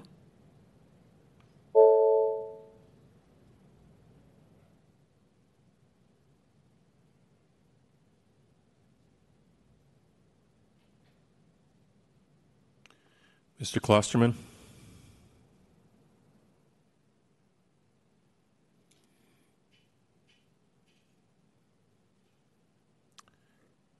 Mr. Klosterman, are you with us? Mr. Klosterman, you've been unmuted, if you care to submit your testimony. Okay, last call for public comment. Again, if you're in the chambers, please come forward. If you're calling in remotely, you need to press *3 or raise your hand via WebEx. Mr. Klosterman, I'll give you one more chance to raise your hand again, or... Okay. Public comment is closed, and this matter is now before, or these matters are now before you, Commissioners. Great, thank you. Commissioner Foley? Thank you, President Matsuda. I don't even know what to say how great those murals are. I love Carnival. I love those murals. I'm a little frustrated I was not invited to the party in 2014, but I will get over that. When you go to SF MoMA, they have a Diego Rivera mural up that's an amazing piece of artwork. And when I look at these murals, I have no idea how anybody actually created the idea and then actually went and executed it. I could never do it. It's stunning. I look forward to this thing being done, and thank you very much for coming out. Thank you. Commissioner Nagaswaran. Along the lines of what some of the last speaker had spoken about, I too had the question about House of Breaks and the adjacent buildings, and so I think I would ask if there was some part of the landmark designation that would include visual or space in front of it. I'm not sure if other murals landmarks are similarly dealt with in terms of being able to see the mural. So sadly, we are not able to landmark view corridors associated with a property. So we can landmark the specific wall that it's on and the actual surfaces, but we can't landmark or provide for protections for the future for other parts of the property. Because of air and light. What's that? Because Oh, well, of air and it's taking, basically. I see. So.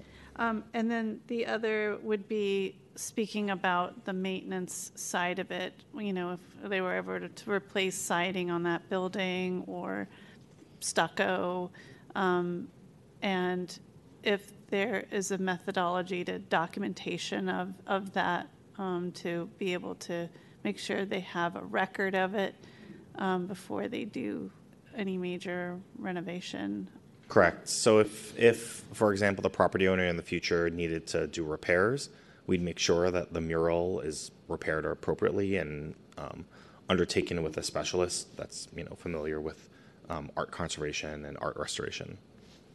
So Article 10 does provide for maintenance provisions that are required that we put on the property owners. So. Great. Thank you. Thank you. Commissioner Wright? Yeah, I just want to say that I'm proud to be able to support the landmarking of both of these fabulous murals. I remember, I live near this neighborhood, and I remember back in the day walking by and seeing this corner and wondering about the mural that was so faded, and I'm so happy that it has been restored and conserved. And happy now that there's a new additional mural next to it. The culture of the neighborhood is so important to the city, and I think that we just need to do more to support the cultural diversity that we have. Thank you. Commissioner Vergara? Just beautiful art and encompassing wonderful history. And on the Carnival mural, we are talking about all the way to the left, including the wall that's purple with the yellow window frames. Good. We Thank are, you. right. Thank you. I think Mr. Martinez said it best when he said that this is grassroots placemaking at its finest. It really is. It tells the story, it shows skill, it shows passion, and it shows community. So I think we're ready to make that motion. Motion to approve 1011. Second. Thank you, Commissioners. On that motion to adopt recommendations for landmark approval, Vergara? Yes. Commissioner Wright? Yes. Commissioner Foley? Aye. Commissioner Nagaswaran? Yes. And Commission President Matsuda? Yes. So move, Commissioners. Those motions pass unanimously 5-0. Congratulations. Commissioners, that will place us on item 12 for case number 2022-00-811 PTA for the property at 335 Powell Street. This is a permit to alter. Please note that on September 6, 2023, after hearing and closing public comment, you continued this matter to today's date by a vote of 5-0. It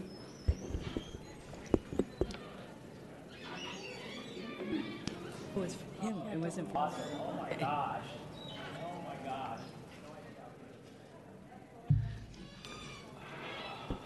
Don't worry, we're still here.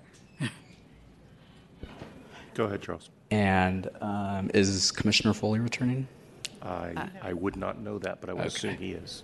Hello, Commissioners. Charles Enschel, Department of Preservation staff. As your Commission Secretary noted, this item was before you 2 weeks ago. And today, in response to HPC, the sponsor has provided additional renderings that illustrate a horizontally oriented pergola option, night renderings, and an alternative guardrail post location. Let's see. So staff recommends that HPC either take favorable action of the original proposal, the alternate proposal, or further modifications so that the project is in conformance with Article 11 of the Planning Code. Lucinda and Steve are here again from Stanton Architecture for any questions. And I think I'll just point out that Exhibit A has added conditions of approval, and they are related to lighting and attachment location. Mm-hmm. Thank you. Thank you. Okay. Does the project sponsor want to?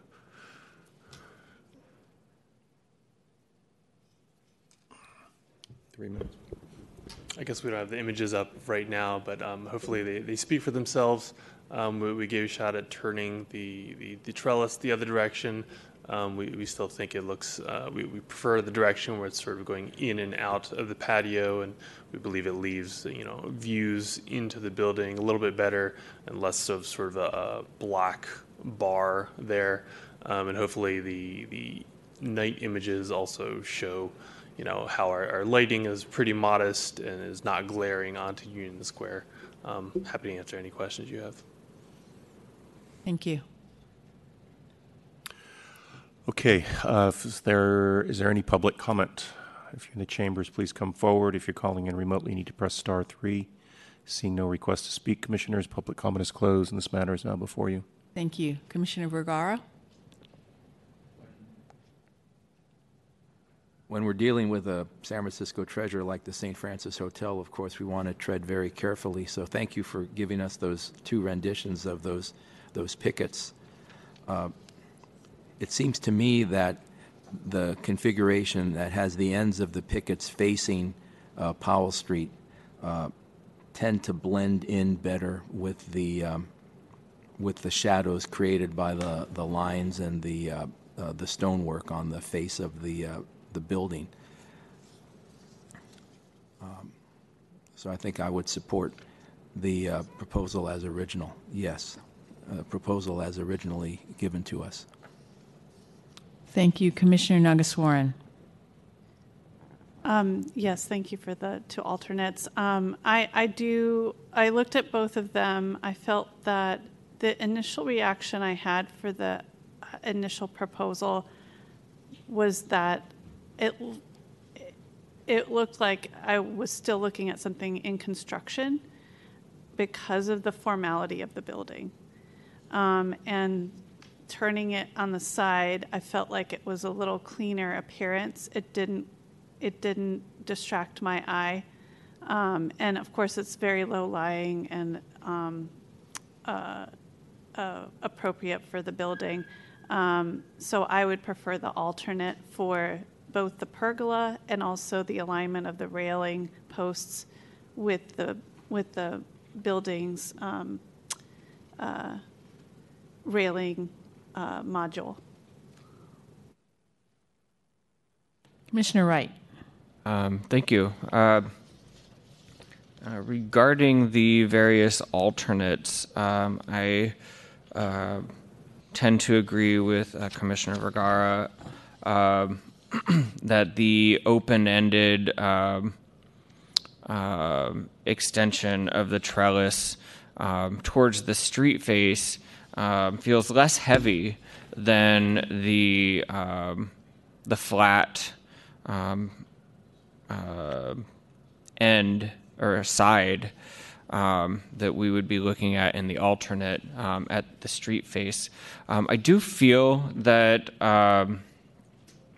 that it feels a little bit too prominent for this landmark building and this primary facade of a landmark building, and I would suggest pushing it back further from the street so that it's less prominent. I appreciate the new material that's been provided to us to assess both alternates and the lighting, but I do think that it would be better and better respect the building if it were held back further from the street.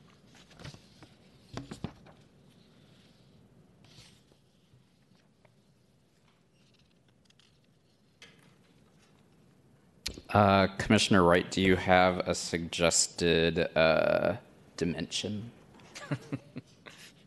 So currently it is 8 feet from the property line and 5 feet from the rear of the railing.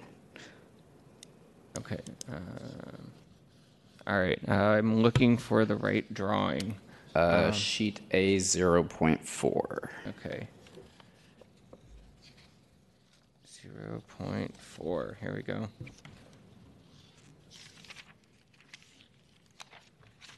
Yeah, and I'm actually, I think, looking at A 0.5 with the sections, looking sideways. But it feels to me like it at least wants to pull back to like right now it's extending to align with the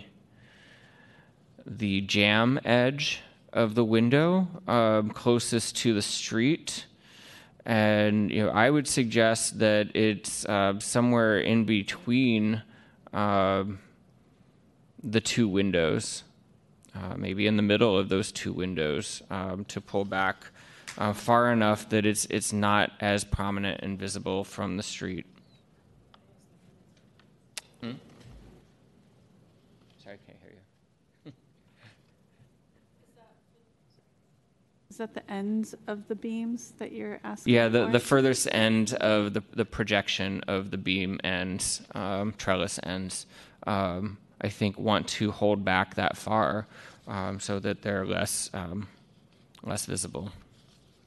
So if we're looking at the south balcony elevation, for instance, at the top right corner, it has 8 feet, and your suggestion is between these two full height door openings, door/window openings. Yes. Okay. So there's a column support kind of in that same area currently shown on detail 2A of A.05, and I would suggest that it's somewhere back in that area. Understood.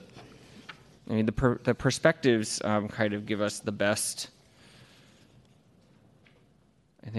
idea, but you can see in the perspective on the rendering on A.06,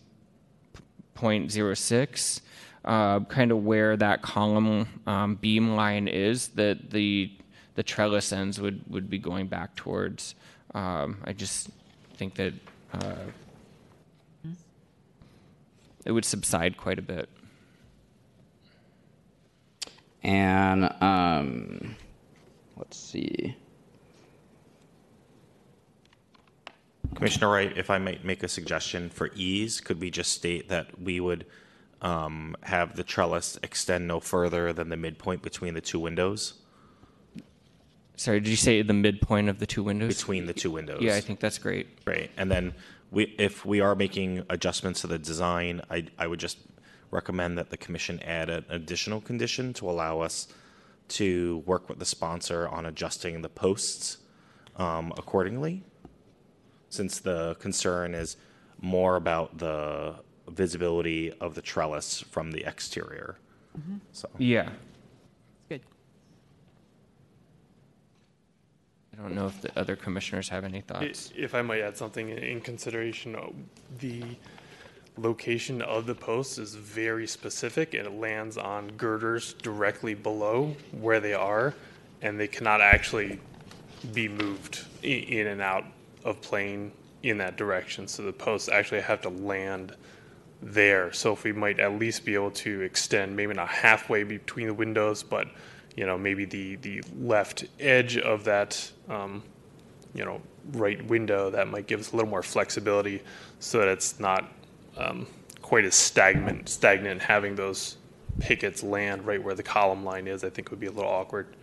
But it would be structurally very difficult for us to move those posts. Your overhang would be shorter, is what you're saying? Yes. Yeah.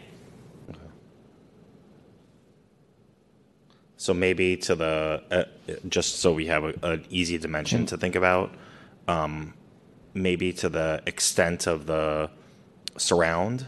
What is the dimension of the columns? Are there 8? No. 10 by 10? Is that right? Yes. I'm sorry, yeah? Just for reference, can we just say like a foot beyond the face of the column towards the street? I think giving an easier dimension for the staff to is more helpful, and then that way, if we need to make other minor refinements to the trellis design, you empower us to. Visually, it does want, I think, to extend past the face of the beam. You want the trellis to kind of read in that way. but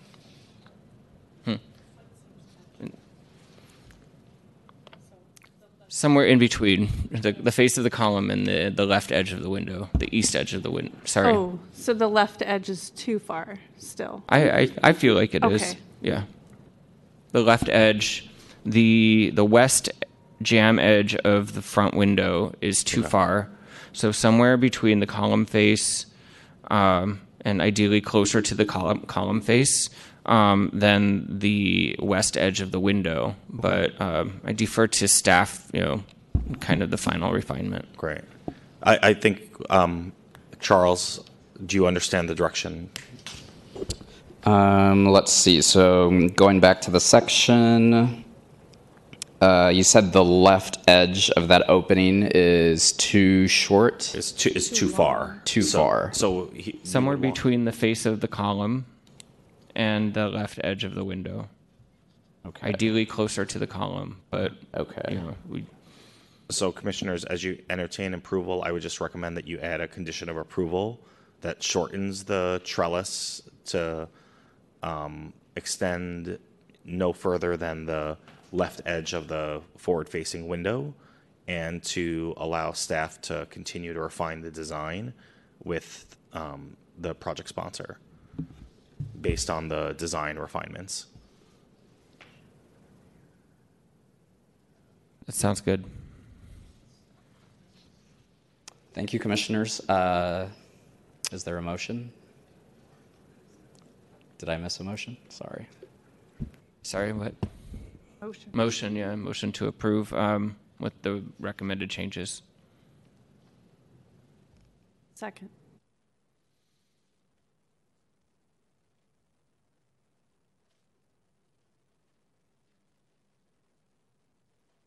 Commissioner Vergara, did you have a question? The changes being the shortening of the pickets or the orientation of the pickets? Sorry, retaining the initial orientation, but shortening their extension towards the street. Of the pergola. Okay. Yes. Beams.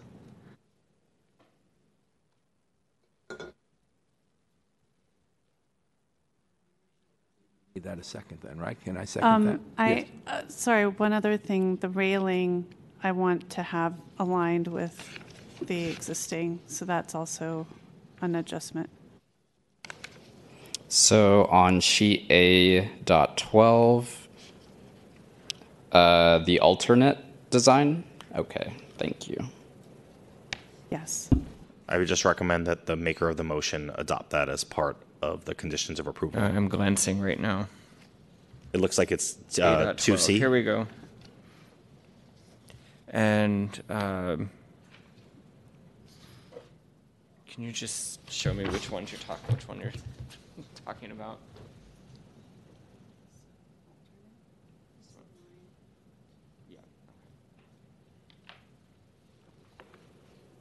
Thank you. That's yes. So that's sheet A.12.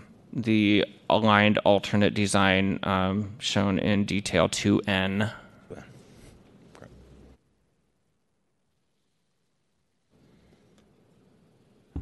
And then does the seconder agree with that? Can I second that? Yes. Well, I believe Commissioner Nagaswaran seconded it. So Second. It was, sorry. Since it was her suggestion, I'm assuming she was okay with that. There's no further discussion, Commissioners. There is a motion that has been seconded to approve with conditions as amended for the sponsor to continue working with staff to continue to refine the design, shortening the extension of the trellis somewhere between the face of the column and the west edge of the window, and to have the railing aligned with the existing, referencing the alternate design. On that motion, Commissioner Vergara? Yes. Commissioner Wright? Yes. Commissioner Foley? I'm sorry. Commissioner Nagaswaran? Yes. And Commissioner President Matsuda? Yes. So moved, Commissioners. That motion passes unanimously 4-0. And to answer your question, Charles, Commissioner Foley's not coming back. Thank you. Thank you, commissioners. Commissioners, that will place us on the final item on your agenda today, as item 14 has been continued.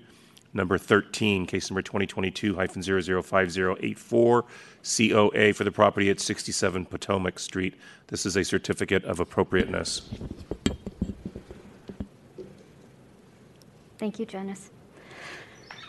Good afternoon, Commissioners. Michelle Taylor, Department Staff. The item before you is a request for certificate of appropriateness for the property at 67 Potomac Street, located in the DuBose Park Historic District, locally designated under Article 10, Appendix N. 67 Potomac Street is a Queen Anne building. It's a three-story over garage wood frame residential building constructed circa 1900. It's a single-family home and features a gable and hip roof, a shallow bay window, and a mix of wood channel siding and wood shingles. The proposed project includes some visible alterations to the front of the property, including replacing the front steps damaged by dry rot with bulb nose wood steps to match the existing, adding a code-complying stair railing, adding a new trash door on the front stair cheek wall, enlarging the existing garage door opening from approximately 7 feet 9 inches to 8 feet 6 inches, replacement of the existing wood panel garage door with a similar wood panel garage door, and replacing the existing concrete driveway with permeable pavers.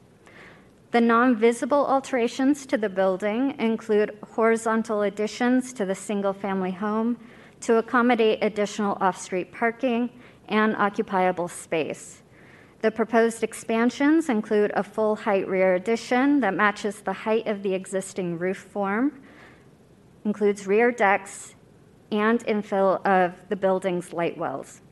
The removal of exterior walls to accommodate the expansion of the existing single-family home would exceed the thresholds of Planning Code Section 1005F3 by 2%.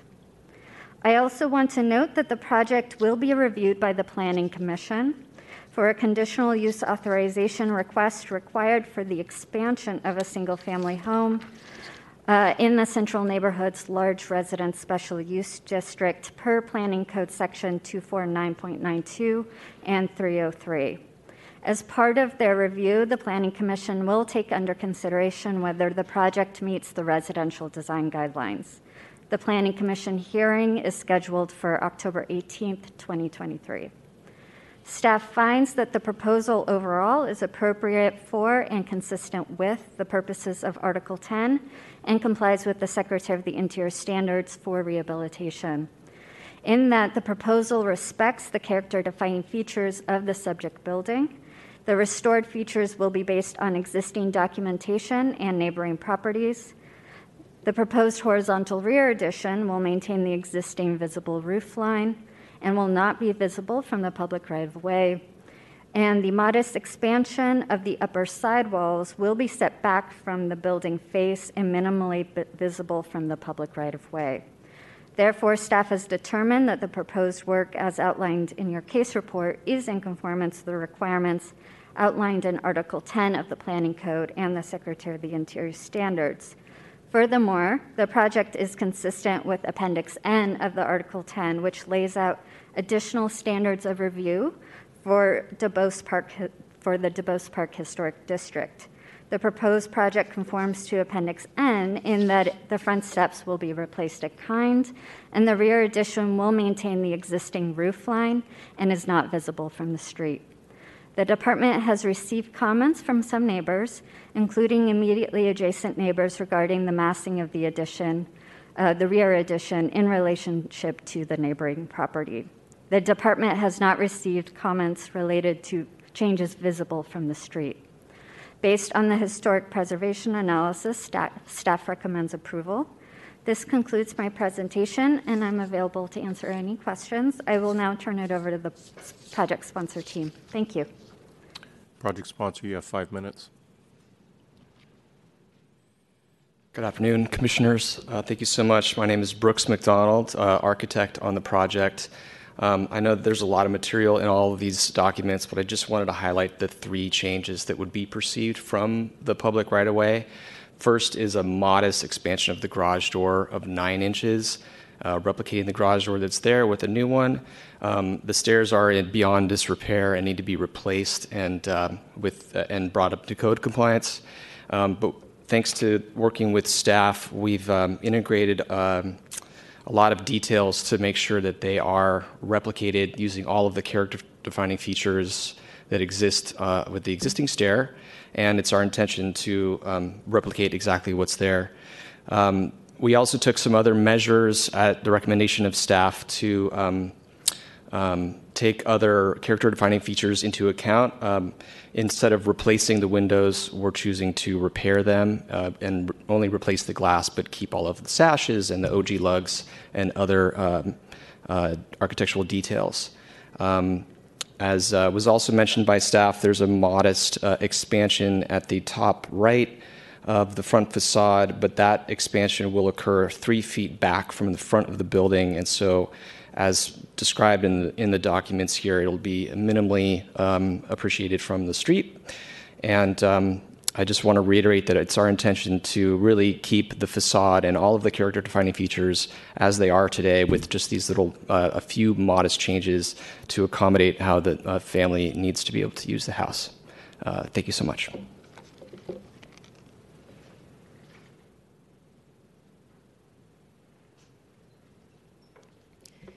Good afternoon, Commissioners. My name is Allison Posey. I'm the homeowner. 67 Potomac Street is my home, where I live with my family. We bought the home 7 years ago and have lived in it since then. And we love that we are in a historic district. We were attracted to the beauty of Potomac Street. I hope you're familiar with it.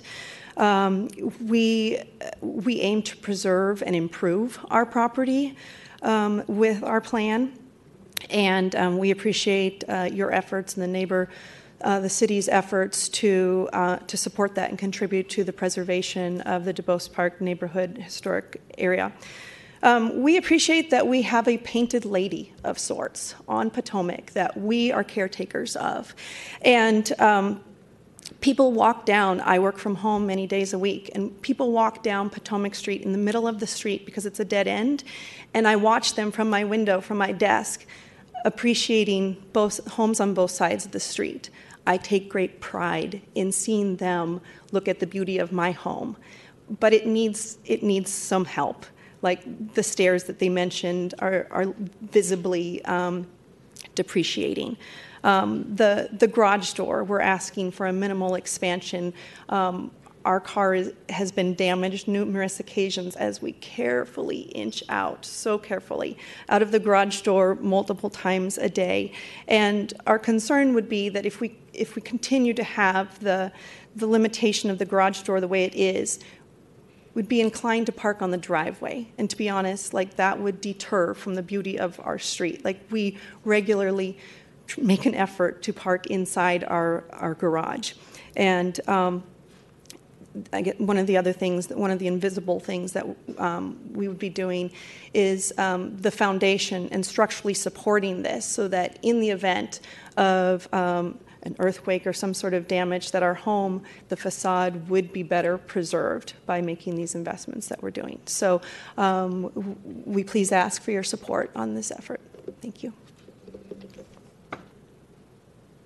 Okay, if that concludes sponsor's presentation, we should open public comment. Members of the public, this is your opportunity to address the commission on this item. If you're in the chambers, please come forward. If you're calling in remotely, you need to press *3 or raise your hand. Seeing no members of the public in the chambers, let's go to our remote callers.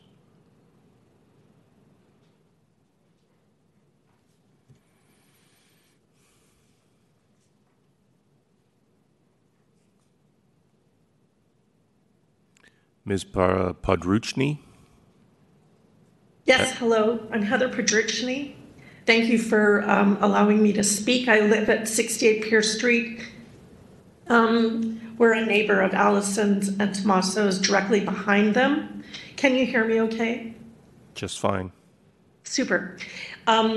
We went through our own house remodel very similar to them starting 5 years ago, and went through the exact same process that Allison and Tommaso are going through. Equally compared to Allison's, we purchased our house in 2012. The house was extremely run down, but we fell in love with the neighborhood. So and we love the fact that it's historic. Similarly, if you walk down Pierce Street, just like Potomac on these dead-end streets, it's super beautiful. So we're very proud to be in the neighborhood. So our process, very similar to Allison and Tommaso, we completely maintain the facade of our building. We have similar wooden shingles, gables. We're the famous Twin Peak roof, the only Twin Peak in the neighborhood.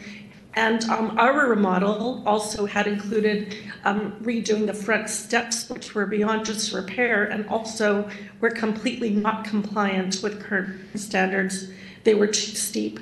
So ours were extended a bit. We also were able to make changes to our garage door to help support the foundation better, and we also did a completely new foundation in order to protect against future earthquakes.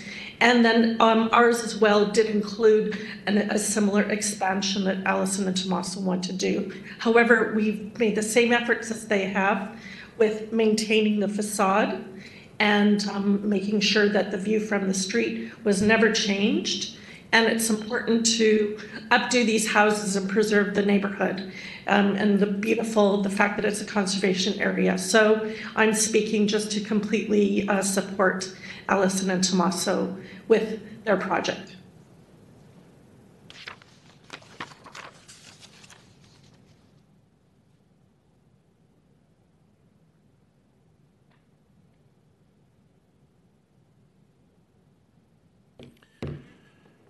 Mr. Purek. Hi, thank you. My name is Jack Purek. I am also a neighbor of Allison and Tommaso's. Me and my family live at 63 Potomac Street in a house that is actually quite similar to Allison and Tommaso's and was built by the same builder at the same time. We too have gone through a similar process and have renovated our house while preserving the historic nature and the street views of the house. I wanted to just call and let everyone know that we as neighbors support everything that they're trying to do to both preserve and improve their property and also the street character in general. So I appreciate your consideration. Okay, last call for public comment. Seeing no additional requests to speak, Commissioners, public comment is closed, and this matter is now before you. Commissioner Nagaswaran. It is my understanding that our purview is the right-of-way, public right-of-way, correct?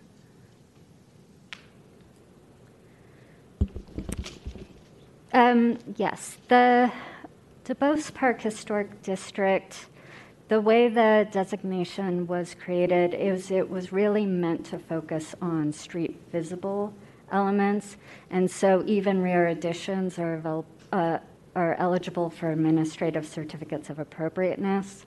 It really is more focused on what's street visible.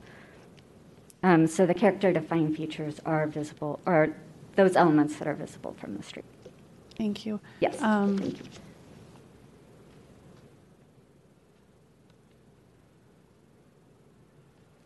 I had some comments on the rear facade. I don't know if we want to get into that or not, but Sure, you're welcome to provide the comments to us, and then at the Planning Commission hearing, we're happy to send forward the HPC's comments on the overall design and the proposal. okay. And I was only able to sort of see the two adjacent buildings in the packet with the rendering that you did. One had a peaked roof and the other one had a one-sided roof that was a gable. And then this one removed its gable and created a sort of more of a rectilinear addition, which really is very obvious. And a little modern and discontinuous with the other buildings. I almost feel like the top floor could benefit from a sloped roof of some sort to bring down the prominence of it in the back. And then as far as interventions as you're going through the design process, we just had a project that came to us as a,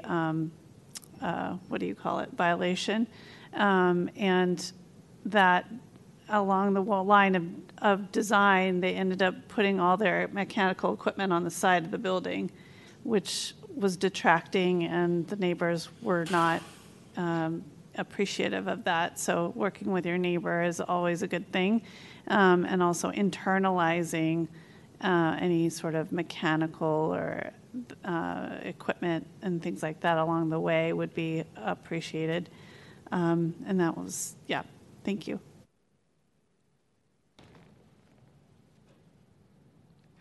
Commissioner Wright. Yeah, I have one. I need, I guess, one point of clarification. I think I heard that is it the main front door is proposed to be replaced, or was that maybe just the garage door? Just the garage door. Just the garage door. Sorry about that. The original front door at the top of the steps will remain as shown in the drawings. That's correct. Okay. And is there a reason that there's like dimensioning on that? Sorry? For our reference. Okay. Just for your reference. Okay. I don't have any other comments or questions. Thanks. Thank you. Is there a motion?